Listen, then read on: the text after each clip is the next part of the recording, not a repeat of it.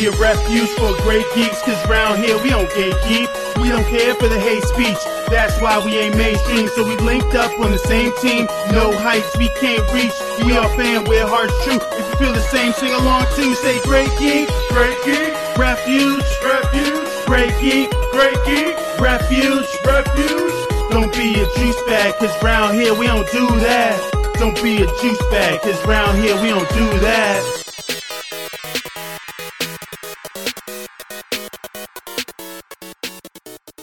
Hello, friends, and welcome to another episode of At the Diner here on the Great Geek Refuge, or the GGR Pirate Radio Network, as we affectionately refer to it as. My name is Mike Lunsford. I am the editor-in-chief of the website. It's greatgeekrefuge.com. Make sure you check it out. I've got my co-hosts here for this episode of At the Diner. We've got Mr. MC Brooks, we've got Mr. James Rambo, and then our special guest we have, and joining us again after the last episode, we've got Mr. Ulysses E. Campbell of Fantastic Forum. Gentlemen, thank you for joining us on this episode. Thank you. Happy to be here.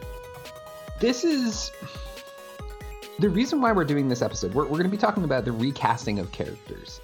The reason why we're doing this is, and honestly, like, it really ties in with another episode that we had recently where Mr. Campbell was a guest, and he brought something up about the Black Panther character and how necessary it is to recast T'Challa because of how important this character is.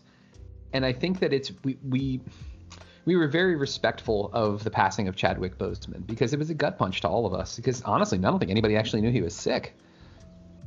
Like, other than his immediate family. Is that pretty accurate? Like, did anybody know he was actually sick? No, I believe so. I think that was one of the best kept secrets in Hollywood. Yeah, like the Marvel's executives almost certainly knew, but beyond that, no. Like Kevin Feige knew. I don't know that they actually knew. I think that what's his face? Ryan Coogler. I'm pretty sure he's the only one who knew among those guys. I think that's possible, but I'm inclined to say that Feige probably knew, if for no other reason, scheduling. Because while he was sick, he was definitely having to do a lot of time recovering from chemo and various other things. So I'm inclined to believe that at least somewhat one of the higher ups, one of the producers probably knew. The sources at THR say that no one at Marvel knew he was sick, not even Kevin Feige. Wow. It was only a very small handful of people who knew, including his agent, his trainer, his producing partner, and the director of 42. Okay, so they're saying even Ryan Coogler didn't know. Yeah. Also, he didn't. Yeah, he apparently didn't. He didn't tell Marvel he was sick. Which, now that I hear that makes a lot of sense, because what is the likelihood that Marvel Comics is going to be, or Marvel Studios is going to be like, great, you should headline one of our movies? I don't think he was sick when he did Black Panther. I mean, at least not. I mean, I not having any idea when he was diagnosed, but I'd be surprised if it was, before. I mean, I think it was relatively soon before he died. I mean, within 2 years, and that would put it just outside of, when he was working on Black Panther. Yeah, Kevin Feige didn't find out until an hour before he passed. My God. Holy shit. And he said he was sending email. He didn't even see it when it was sent. He found out when everyone else found out. So I think it's important to point out here with this too, that because honestly, that's a revelation to me. I think it's important to point out then the knee-jerk reaction from a lot of people was to not recast because nobody knew. Yeah. And I think that had something to do with it, because didn't Ryan Coogler even say that he wasn't going to for Black Panther 2? Yeah. Marvel pretty much, I mean, I don't remember the statement, but it pretty much implied that specifically for Black Panther 2, they weren't going to recast the character. Yeah. Mm-hmm. Okay, I'm just looking something up. It said that he and I'm not sure where this is from, but it was from November of 2020. There's a statement. I guess this was the statement that his people released, but he was diagnosed with stage 3 colon cancer in 2016 and had battled it for 4 years as it progressed to stage 4. So so that sounds like he may, because Black Panther was released in 2018. So he was he was stage 3. He knew, but he was still able to function while he was getting treatment, apparently. Yeah. Because it said that he up until a week before he passed, he thought he was going to be fine, that everything was progressing the way it was supposed to, that he'd be able to to make his commitment to Black Panther 2 and whatever else he had lined up. And it wasn't until the week before that he began to realize that his time left was limited. Mm. Yeah. But certainly for Civil War, it was fine. It's like, oh, fuck it, I can do this. Yeah. That's crazy though.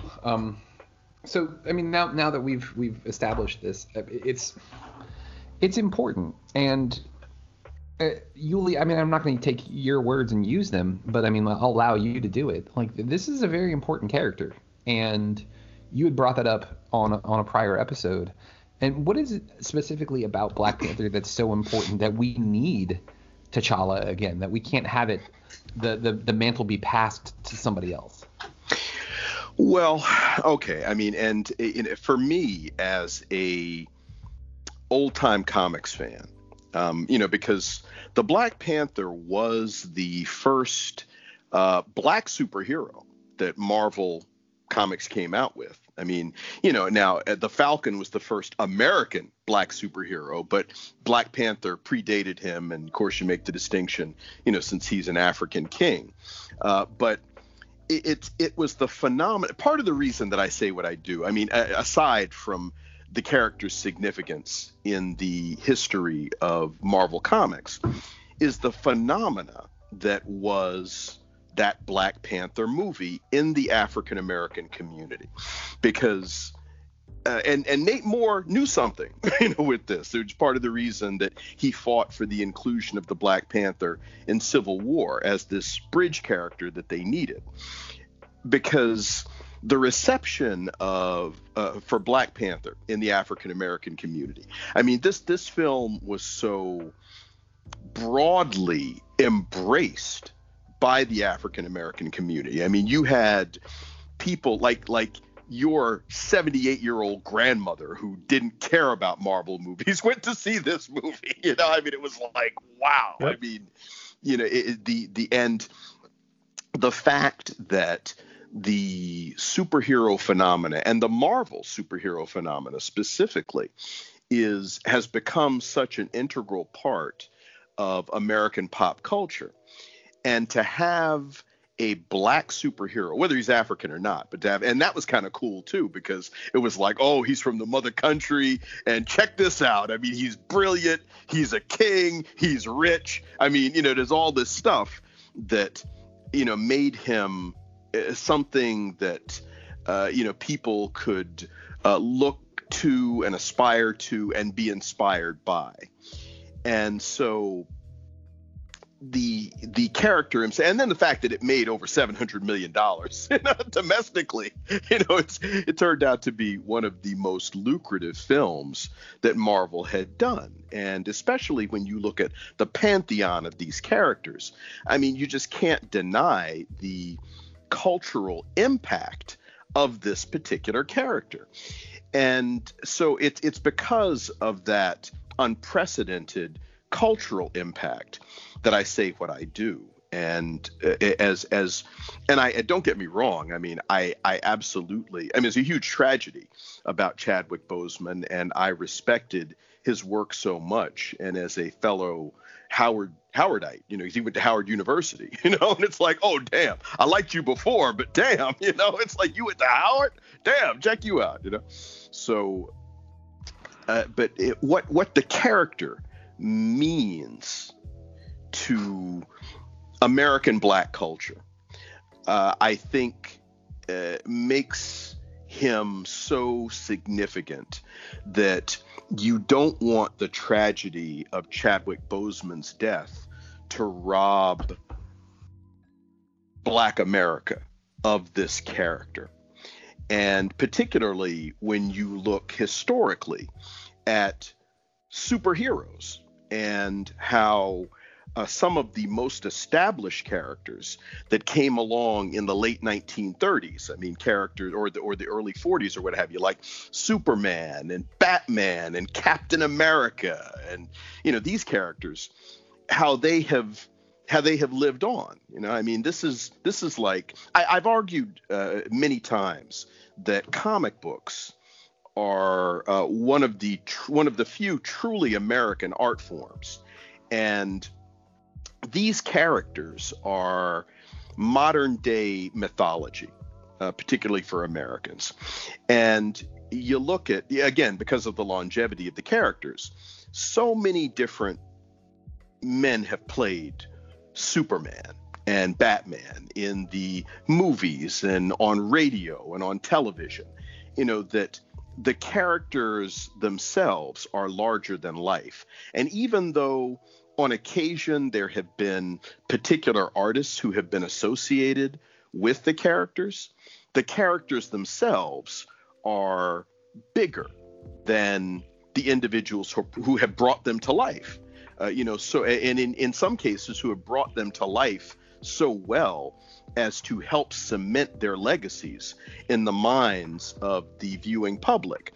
And so part of what I say is, let's extend that degree of deference to the Black Panther. I mean, yeah, I understand Chadwick Boseman is the first performer to have played this character, and that is the likely going forward. I mean, that is going to be the performance that is remembered. But let's not let this tragedy have us lose this character, because the character should be bigger than the man, just like all these other characters are.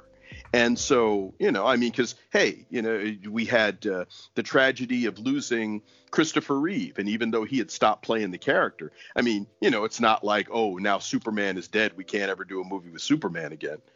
I mean, this is issue. In fact, when George Reeves actually would have been a better example of that. George Reeves was playing the character on television in The Adventures of Superman when he, some people say committed suicide, but died under questionable circumstances. And, they had canceled that show, but that didn't mean that there was going to be no more Superman ever again. So what I say is, yeah, it's extremely painful for right now. And let's take a step back and mourn this tremendous young actor who frankly played a lot of significant characters. I mean, you look at Jackie Robinson and Thurgood Marshall and, some of the other characters that he played, and, the work that he did that will continue to live on that people love. But, let's also honor him by allowing this character that he uniquely brought to life to continue to live and to thrive and to inspire generations of not only African Americans, but other people who think that this is just a kick-ass great character. So, and I'm sorry, I mean, I didn't mean to kind of get up on the soapbox, but this is it's a big thing to me, and I really want to see Marvel make the right decision. And so yeah, there's honoring the man, but then there's destroying the character. Yeah. And and we can honor the man without destroying the character, and I think that's what's important here. Well, and what I wanted to ask too, MC, I was literally going to ask you a question, but yeah, if you just want to run with it, man, go ahead. Oh no, well, I had a question for you, Lee, before I go. How would you feel if instead of specifically recasting T'Challa, they chose another character from, I guess, the history of Black Panther to just pick up the mantle? Like they made him a younger person in Wakanda, and they somehow ascended to the throne. Would you be okay with that, or would you prefer to keep the character as T'Challa going forward?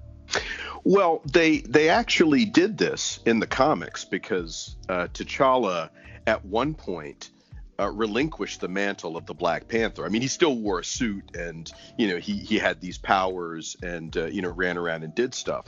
But he was the Black Panther is a ceremonial role in the nation of Wakanda, and accompanied with the role is being the monarch, and so. I just don't want to see the character die.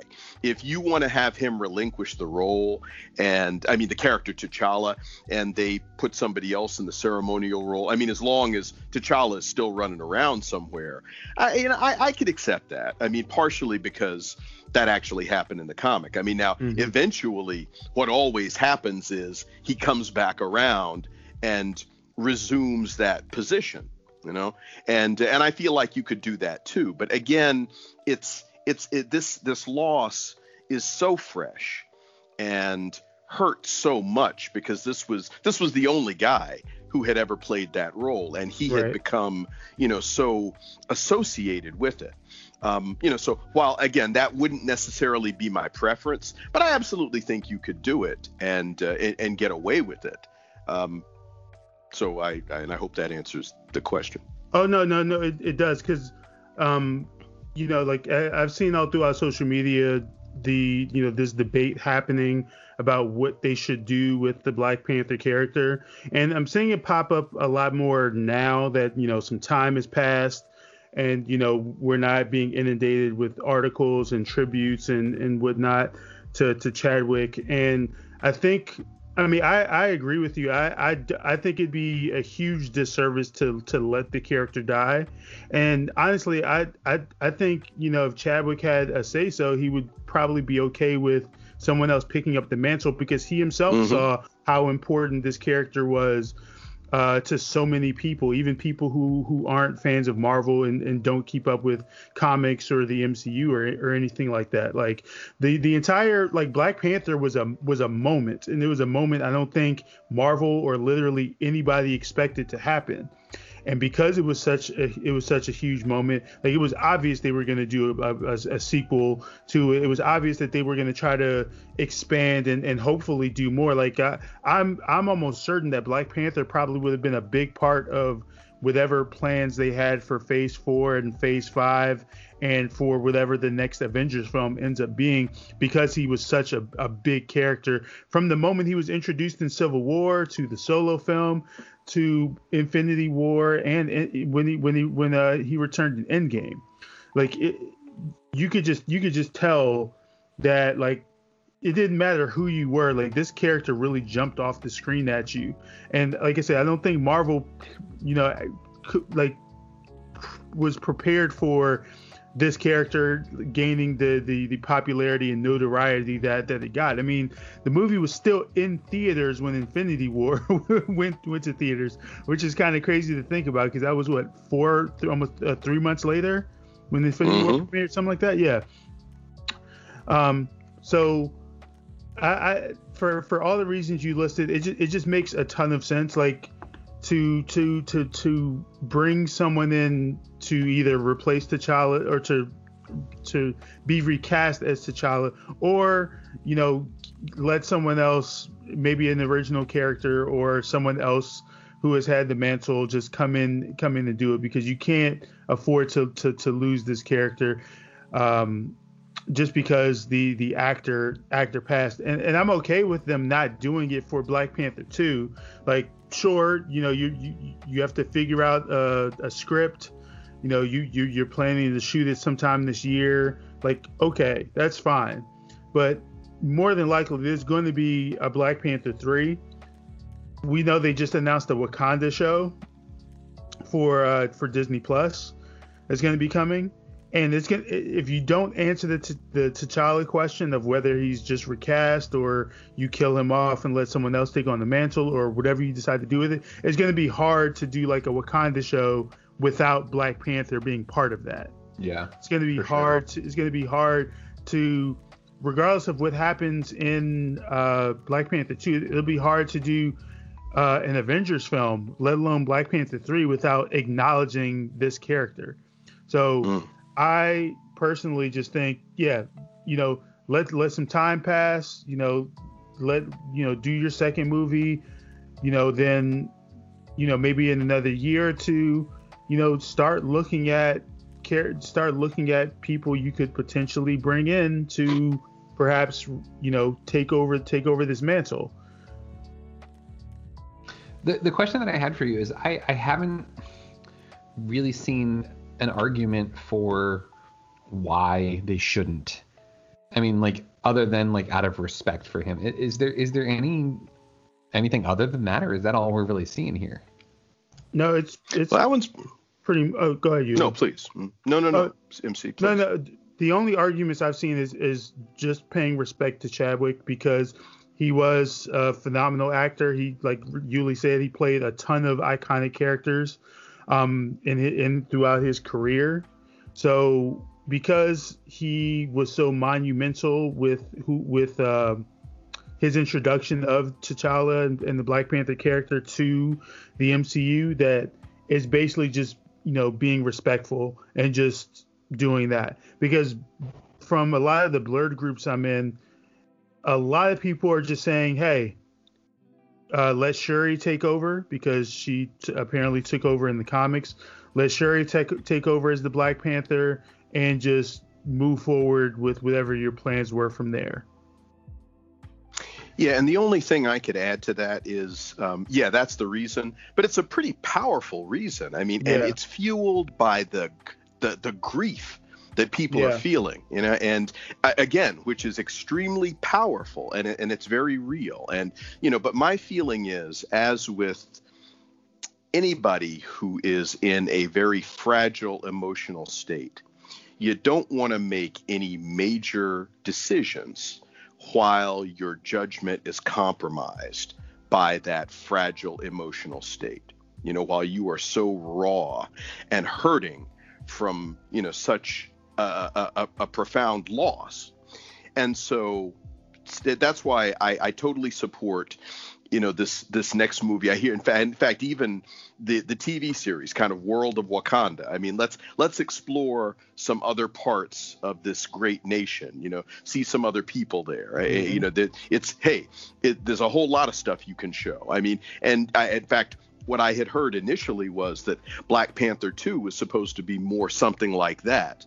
And I don't know what's going to happen now that they've got this TV series that's going to be coming out. But the key is, let's hit pause for just a moment and not make any rash decisions about the direction we're going to take, and give it a little time and then see what seems reasonable. Because I can absolutely say with great certainty that there are any number of African American performers who could step into this role and make it their own. And I'm not saying that it would be easy, but what I'm saying is that there are some performers who are dedicated professionals who would bring dignity and strength to the role, and likely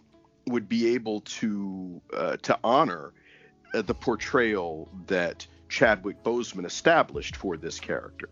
So I don't see any reason why you wouldn't want to do that, and why the Black Panther should be any less than any of these other superheroes. And part of the reason that that's something that I say is, and it's not that I'm trying to create dissension, but I really do think that, some of the people who are advocating for the role not to be recast need to look at that and like, hey, wait, let's compare this Black superhero with some of these white superheroes. And why do you want to take away the Black superhero because the actor who portrayed him died? Wait a minute, that's not what happens with these white dudes.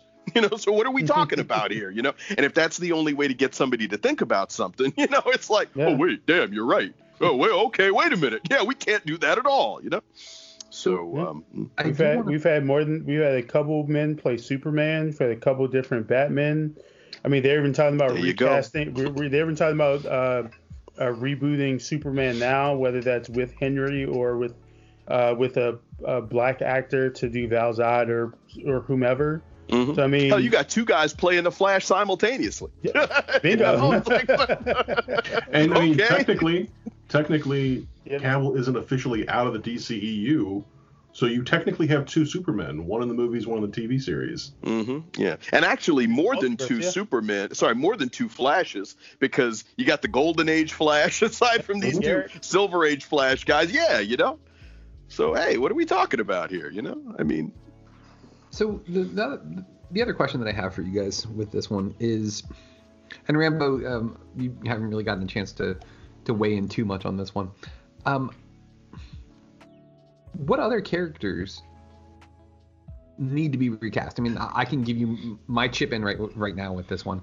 I am so sick of Star Wars fans thinking that Mark Hamill and Harrison Ford are untouchable. And it is irritating to me because they're both getting old, and it's not fair for something that's been around for 50 years now or it'll be 50 years in 77. Yeah, so we still got a little bit. But I mean, we're closing in on 50 years of Star Wars here. It's unrealistic, but not only is it unrealistic, think of the burden that was put on The Mandalorian. You're going to have a Jedi come, and like, should I give a spoiler alert for this? I don't know. And even it's been like 3 months. Just fucking get over it. Like, yeah, Luke Skywalker shows up at the end of season 2 of The Mandalorian, and like, What? Oh my God! I can't believe you told me, Mike. Oh my God, seriously. Rosebud's the sled. What? It really, I didn't like the CGI, and I've watched it, I don't know, 8 million times, because that scene is fucking dope, by the way. But like, I don't like the CGI Luke face at all. And it's not because it's like, oh, it looks so fake, oh, it looks this, it looks that. I don't give a shit about that. Like, what I give a shit about is the fact that Disney was so gun shy about doing something different with Luke, having an actual new actor play him, because of the way fans acted when they had, I can't remember the guy's name now that played Han in Solo. Alden Ehrenreich. Thank you. Yeah, he was good too. Yeah, but he was great. But he wasn't Harrison Ford, and I'm just not gonna people watch Han Solo if it's not Harrison. Shut the fuck up. Like, I would have loved to have seen a young actor, and like, I get it. Everybody's like, oh, Sebastian Stan looks like he's Luke Skywalker. right there. I was gonna say Sebastian Stan is right there. He's in house. Or get somebody else. And you want to know why? Because it shouldn't matter. It really shouldn't fucking matter. They had no problem replacing. Why can't I remember the guy that played Rhodey in the first movie? Terrence Howard. Thank you, Terrence Howard. They had no problem fucking replacing him in a heartbeat. Well, because don't get too big issues. With regard to money. Yeah, there's death and then there's money. Yeah. Yeah. Well, his contract called for him to get a certain amount of money, and he wouldn't take less. You know, It's like, wait, this is what I signed for. You know, because bear in mind, when that first Iron Man movie came out, he was, I mean, despite the fact that Robert Downey Jr. had a career, I mean, Terrence Howard was the biggest current actor who was in that movie. You know, and he was apparently compensated like that. And so, you know, when whatever contract he signed, when that second movie rolled around and they wanted to renegotiate, and he's like, I don't have to do that. You know, and they're like, okay, well, you know, we don't have to keep you. You're right. Ike Perlmutter specifically said, we'll find another black guy. Wow. It's not wrong. You know, no, that's right. But the more interesting thing to me with that was that, you know, they found Don Cheadle, because you wouldn't, and they're both great actors, but I wouldn't ordinarily see Don Cheadle playing a role that Terrence Howard would play. I mean, I would just think that you'd go in a different direction. And so that was, and vice versa, you know, if something that, you know, Don Cheadle, it's like, well, I don't know, it's the right role for Terrence Howard, but yet somehow Don Cheadle made it work. Although I got to confess, I still miss Terrence Howard, you know, and I wish that, you know, they'd have just paid him. But I can also tell you that from a business standpoint, and it's really jacked up. I mean, and in fact, I remember, you know, talking to, guy who played guy who played Steve Lombard in Man of Steel, and I'm gonna. Shit. Yeah, wait a minute. It'll come to me in a second. Crap. Michael Kelly. So, because happened to run into him in the restroom one day. We were shooting House of Cards. That's what I thought. And, yeah. And I was, oh, dude, I love your work. And but anyway, because we're washing our hands, it's not like we were at the urinals or anything, So got to explain that based on what I said about meeting. So, but I asked him about Man of Steel, and I was like, hey, are you coming? Either. Because he wasn't coming back to the role. And what he said was that his agent told him not to take that part because they wanted to pay him less than what he usually gets. But he wanted to be in a Superman movie. So he's like, yeah, I'll take it. But his agent told him, don't do it, because what's going to happen is the next movie, they're going to offer you less because you accepted less. And he said his agent was absolutely right about that shit, And I was like, oh, wow, that's fucked up, I mean, so do you make your choices in your career based on what you want to do, or do you focus on what's going to pay the best? Well, sometimes you need to focus on what's actually going to pay the best, particularly because there's what you want to do, but then there's what you're paid also. What you want to do might be fun, but ultimately, and think about this, you've gotten to a certain level as an actor where you're going to get X. But then because it's something you want to do, you accept Y. And they, for other things, they would have paid you X, but then you accept Y. Well, of course, if I'm the producer, I'm going to be like, oh, well, he took Y for this. I'm going to offer you Y too. I ain't offering you X because I saw that you worked for Y. And that's like, damn, it's just fucked up. But that's why they call it show business. People get hung up on the show part. It's a business. And that's why, and let me tell you something, performers need to keep all of that in mind as you're looking at what you do. Because it's your livelihood. And there's a point where you have to, it's like, shoot, any kind of work. All of a sudden, your office job. You want to do like a side job or something. And they're like, okay, well, we'll pay you this, which is less than, what your regular rate is to do your regular job. And then you go back to your regular job and they're like, oh, well, but you took less over here. Now we want to pay you less. And it's like, wait a minute, but that's not what you were paying me this. What are you talking about? It's not fair. It's not right. So I want to ask you guys, are there any roles that are unrecastable? No. Thank you. Well, it depends. It depends. No. I would love to hear an example. Yeah, well, okay. Here's the thing. So now at one point, I would have said some of those original Star Trek character roles were uncastable. But then after a certain period of time, and particularly after Star Trek The Next Generation, and I was one of the first advocates for this, I'm like, you know what? They could absolutely recast these roles if they wanted to go back and do some like stories about old Star Trek.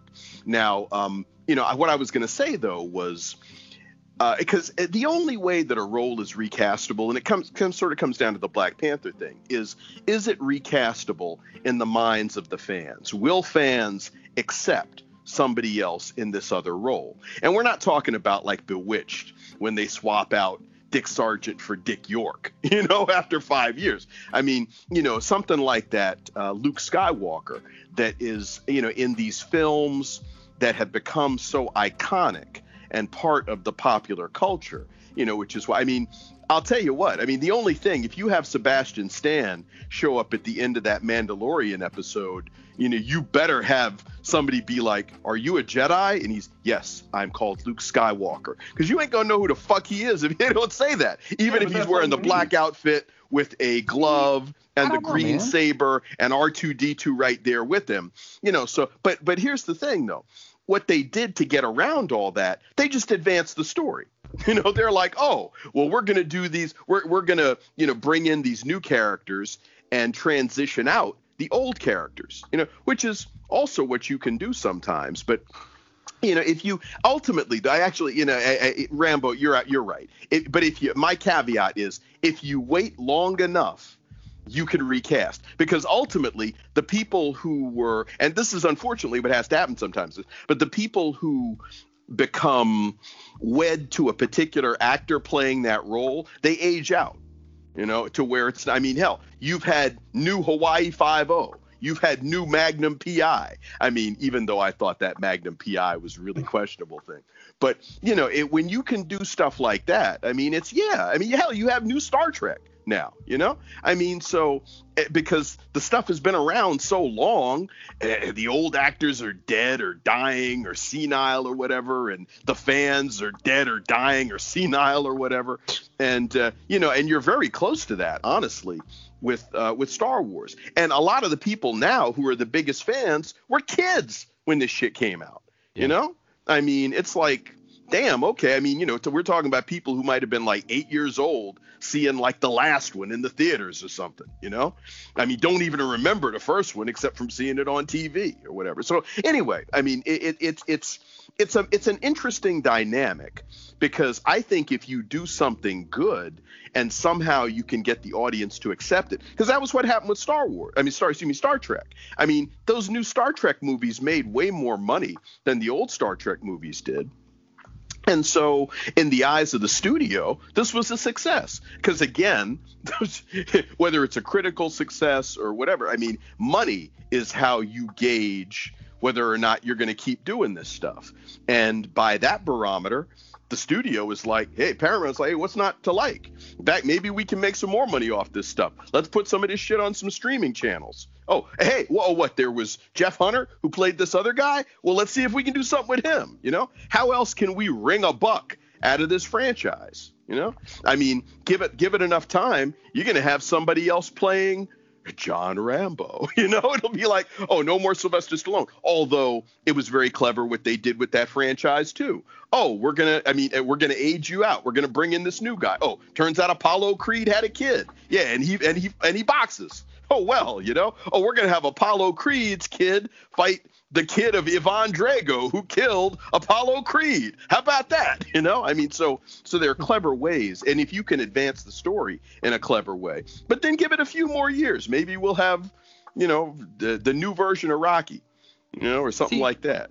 The thing that gets me, though, is like, isn't there a line at some point where it's like, why do we have to recast this character and rehash the same stories over and over again? So I'll use, no slight towards our co-host, Mr. Rambo, but we'll use Rambo as an example.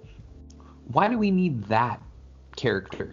What is it about that particular character other than the name recognition? Because if you want a movie about like just a veteran committing acts of wanton violence, there's lots of options for that, and like I feel like the commentary in the first one, in First Blood, was a great commentary for its time, but like you can update it. A perfect example would be that RoboCop movie, which I watched recently, the updated version that Rambo you were mentioning on a prior podcast. Mm-hmm. Like it's not awful, and I really enjoy it. I really love the first one. I think the first one is one of my favorite movies of all time because I love the commentary that it has. But like it's a different movie. It's the same concept, but it's a different movie. It's not trying to be what Verhoeven's movie was, at least in terms of like, they're not rehashing the same jokes. They're not going over the same, like specific beats, but they are hitting they're hitting the same beats, but not in the same way. Like there's still plenty of, like very self-aware, commentary about modern society, about it's still very satirical. It leans a little more on the action movie thing, but yeah, like it's I think it does what any good remake does in terms of it's establishing itself as its own thing. It is taking it's asking very smart and logical questions and answering them clearly and simply.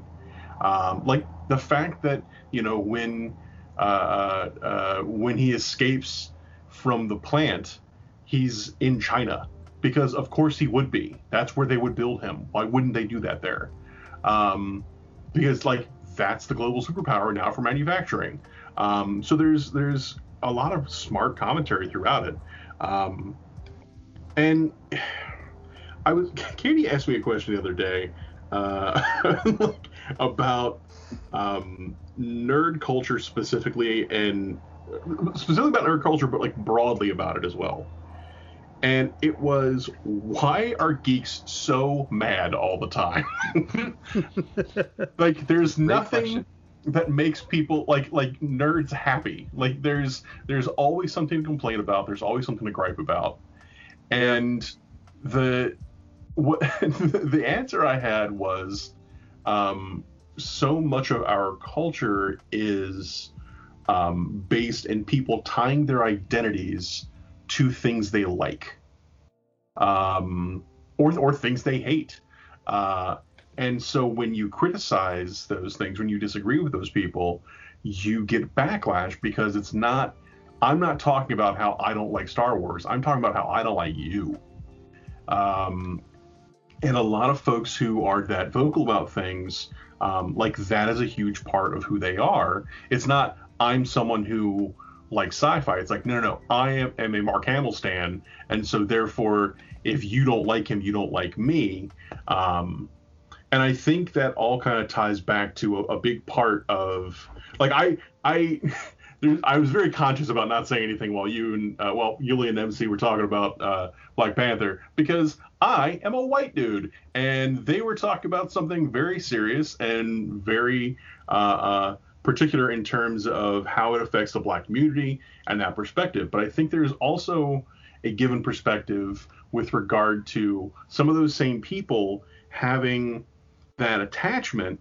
It's not, I don't think it's just, I think that is absolutely a huge part of it in terms of the symbol that he represents as that character, in terms of why people don't want to recast. But I think it also comes back to the baseline of, well, that's not my Batman.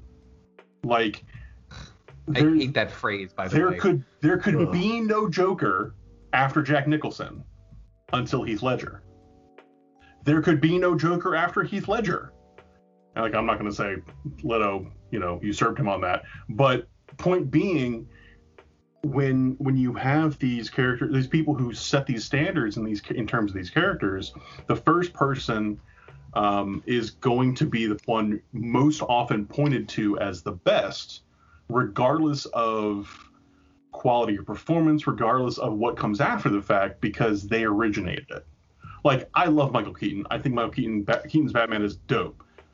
But is he the best Batman? That's the default. That's what so often people say. And I'm not taking a tack one way or the other on that. But when, for a huge amount of people, there are multiple generations where for them, the first time they saw a live action Batman, it was the Tim Burton one. So yeah, I don't think, other than Adam West, yeah. Well, I mean, and like, there's a great episode of The Goldbergs about that, where Adam and his grandfather go and see the Burton Batman, and Pops is expecting the Adam West. Like, he's like, Batman was fun and silly, and he watches Burton's and he's like, what is going on? This is really dark and violent and creepy. And it's, you have two different generations looking at the same concept through completely different lenses. And I think there's something really important about what Yuli said in terms of a lot of those fans, like, slowly but surely aging out of things. Because, well, like, I think about when, how I was so immediately, like, irritated with the youths, and at the same time, youths, yeah, really two youths. At the same time, really. What's a youth? At the same time, really heartened by the fact that when Ryan Reynolds was cast as Green Lantern, there was this big backlash online from younger folks who were like, I can't believe they whitewashed Green Lantern. Because for that generation of people, John Stewart is the Green Lantern. So the idea that they would have this white dude show up It's like, no, this is bullshit. And it's really cool to see the way Legacy carries forward in these different media. So yeah, like it wasn't a joke when I said no, that there's no role that's unrecastable, that you can't bring someone else in for. And for me, it comes down to no one performance is the only performance. I think Rambo's a bad example, specifically because the character of John Rambo, like you said, Mike, is so particular in what it represents. Like, John Rambo is a Vietnam veteran, and it's a story about, like, it became this big crazy action fest, but it's a story about how, you know, the country really dropped the fucking ball, like, to the point of spiking it in terms of, you know, how we treated soldiers like post-Vietnam. Particularly when you had, you know, the Greatest Generation, and they're coming back and being hailed as heroes, and this dude comes home and all he wants to do is go and find his friends, and he keeps running to all these places where they're all dead, like they've all committed suicide or drunk themselves to death, and it just, you know, wackiness ensues. But, you know, characters like Batman, characters like Superman, like what Yuli said earlier, they're mythological, and there's no one like in the same way that like you may as well say no one can write Batman after Bill Finger. You know, everybody who's written Batman, it's all fan fiction, because the only true Batman writer is Bill Finger. It's like, that's a stance to take, but you're gonna miss out on like 85 years worth of stories if that's really how you feel. So yeah, like I understand. I think what we need to do culturally as sci-fi and fantasy geeks, as comic geeks, is realize that just because something is significant to you, it doesn't mean that a new version of it undoes the previous version. Yeah. Like, nobody was going around deleting, like nobody was taking magnets to people's Blu-rays when the new Ghostbusters came out. Like, you can still watch that movie 1,000 times, have no fear. And this whole thing of, like, you know, like when Jason Reitman said, he's like, oh, we're giving it back to the fans. First of all, fuck you. Like, where do you get off implying that anyone who liked that movie wasn't a fan? And two, only real fans like like you only like the original, you don't like the new one. That's a real dick thing to say, dude. Yeah. That's my big thing with this. And honestly, like, painting with broad brushes here, across the board, that's my feeling on just about everything. And I say that, and I'm sure there's some exceptions, but like, for the most part, like, I don't really get hung up on stuff like that. Like, I like seeing new innovative ways of doing things. Like, we talked about WandaVision, and like, the reason some people are like, oh, I really like it because it added all this mythos, and it added all this, it added all this. You know what I liked? I liked it because it was fucking weird. I liked it because it did things that no other show had done. I liked that it tried a different narrative form. It was like, we're going to do this, and this is her way of coping with shit. I was like, this is fucking great. I love it. Same thing with, like, I know I'm going to get like a boo from MC Brooks, but like, for instance, pineapple on pizza. Like, pineapple on pizza is good, young man. Yes, you are outvoted.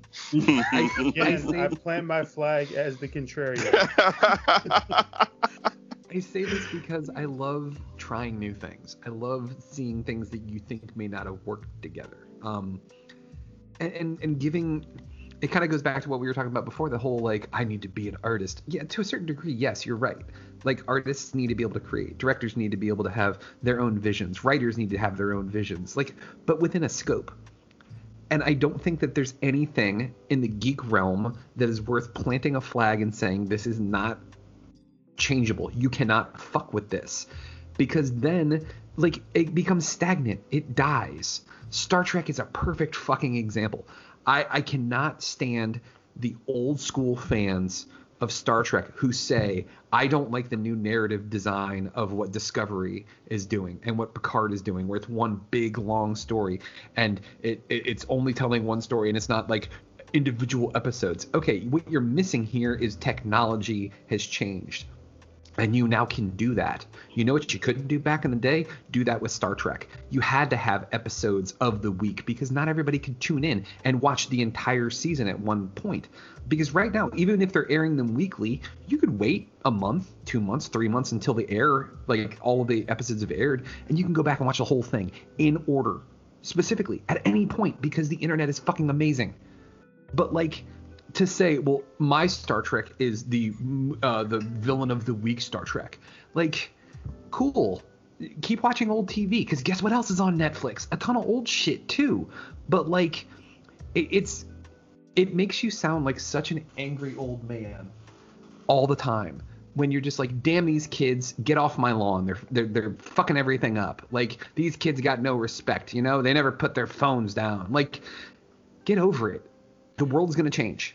Hey, can I interject something? I promise I'll be real brief, and I just want to respond to something that you asked like about 20 minutes ago, and it was, do we really need to recast some of these things? You know, and I think specifically you'd mentioned Rambo, and the answer is no. But here's the thing, because Hollywood gets accused all the time of a lack of originality. And it's not that at all. I mean, there are plenty of original ideas out there, but what it is that a lot of the time today, Hollywood producers are trying to minimize the likelihood that something isn't going to be successful. And so one of the ways that you can increase the likelihood of something being successful is if you reboot or if you bring somebody something that has been out that already has a pre-existing audience. So, they know, if we take this thing and we just repurpose it, we have,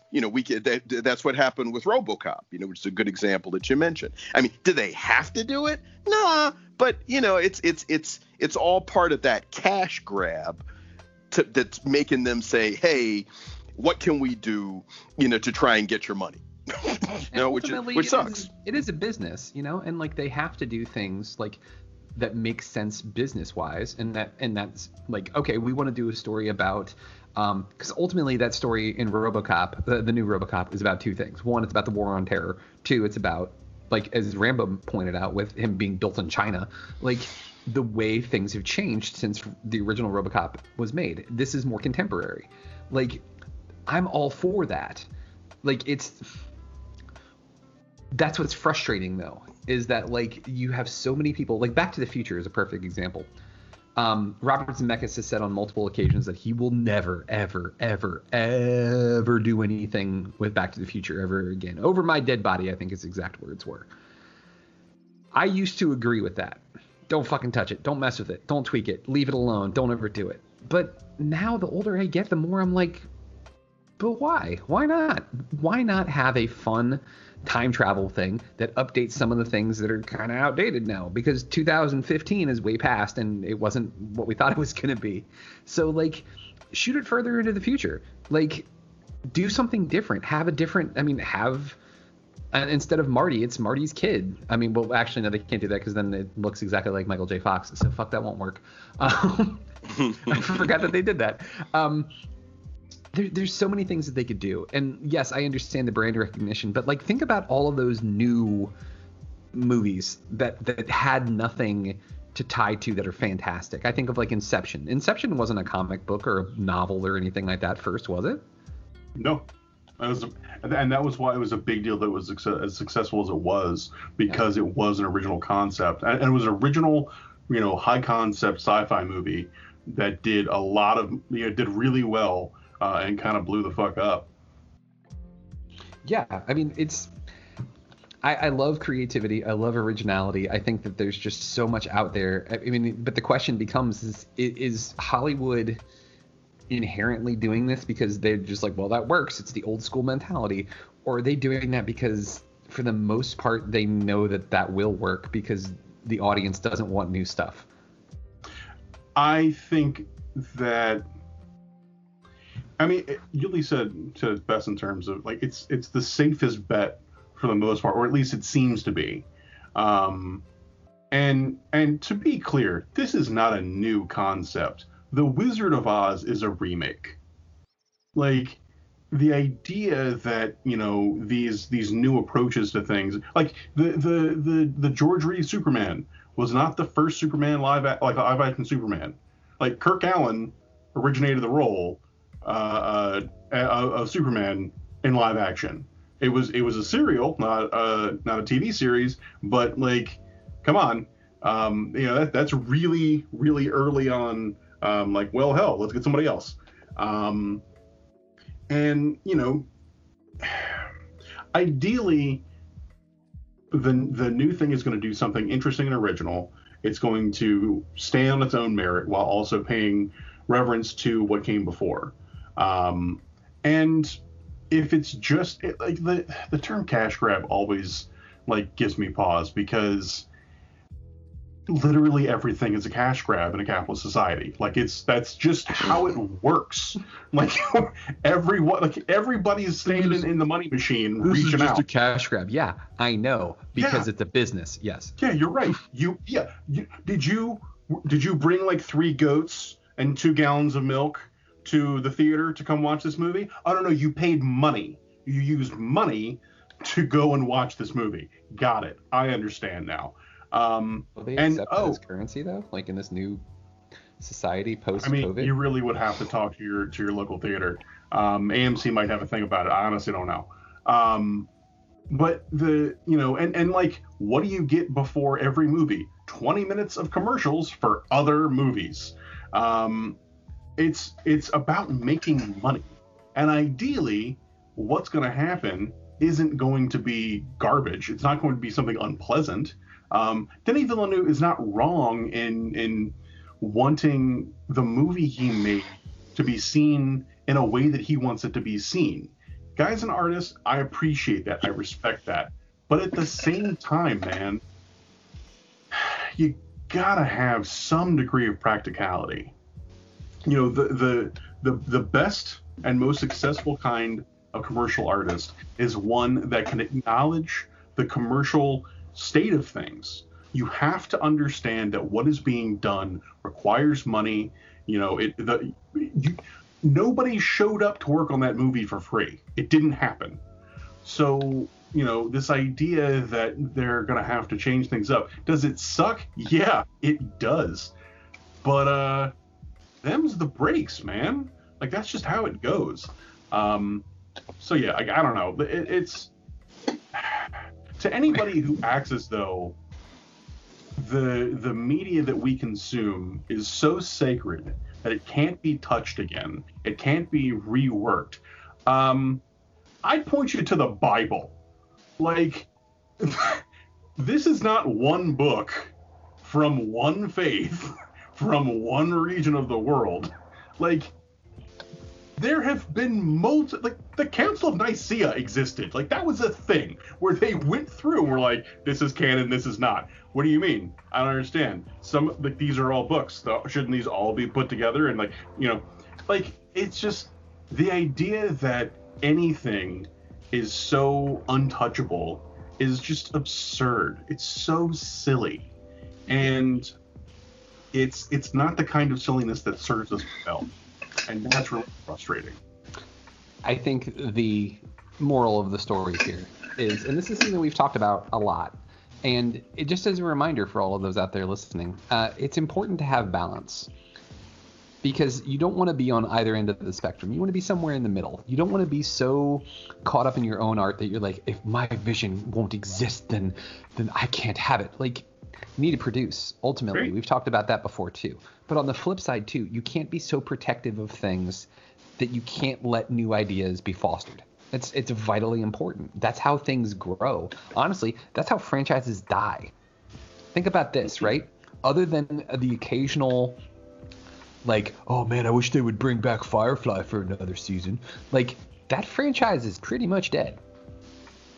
you got the movie, you got the one season of the show, and then other than that, you have a couple people who will wear, the hat or the jacket or something like that. But in the end, that's what happens if you don't come up with new stuff and you just clamor for it to be brought back.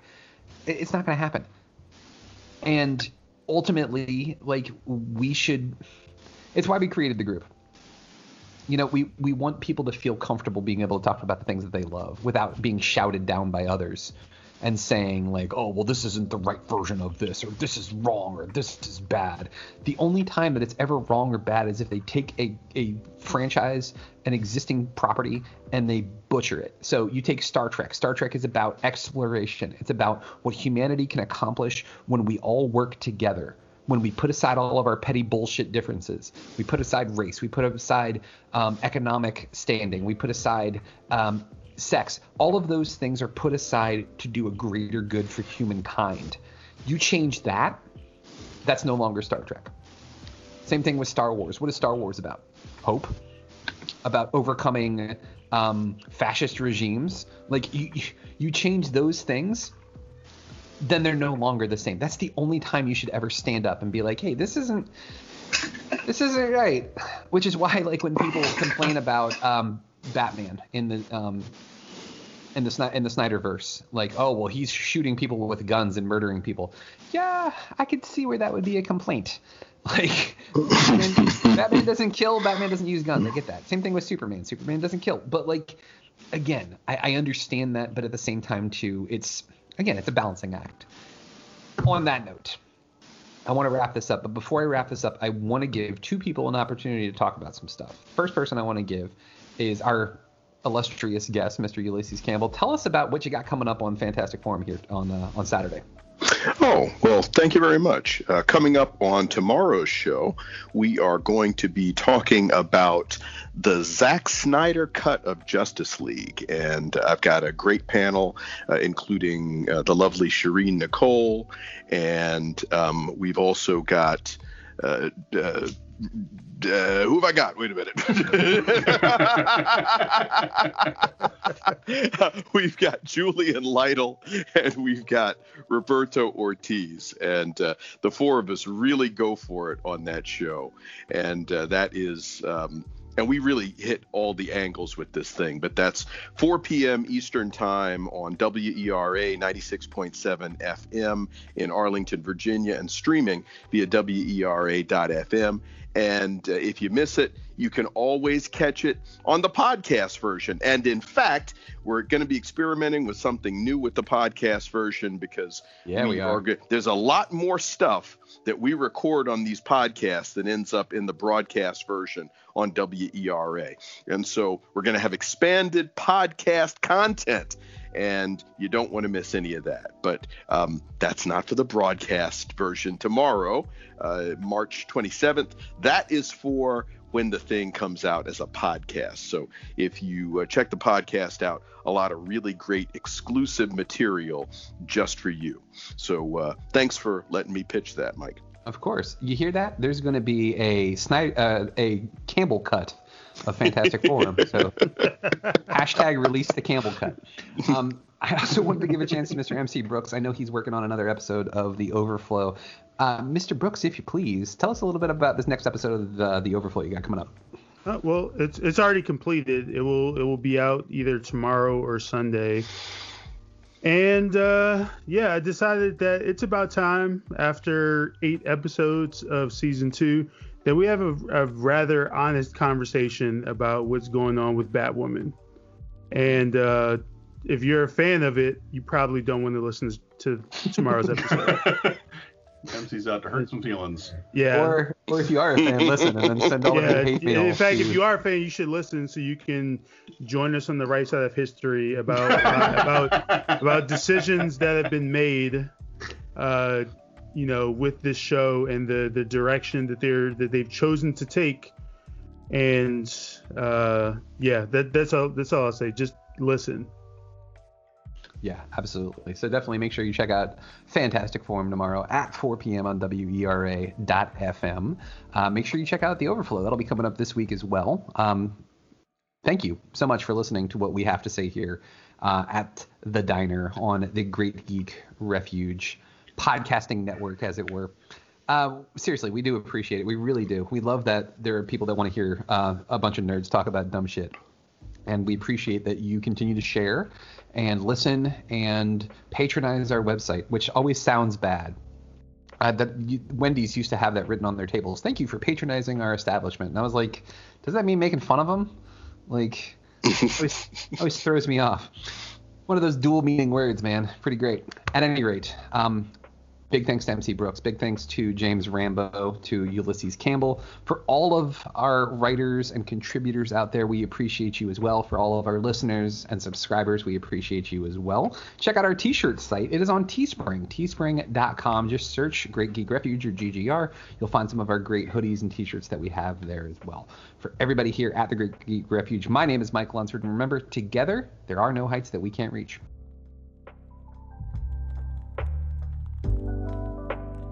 Thank you for listening to GGR Pirate Radio.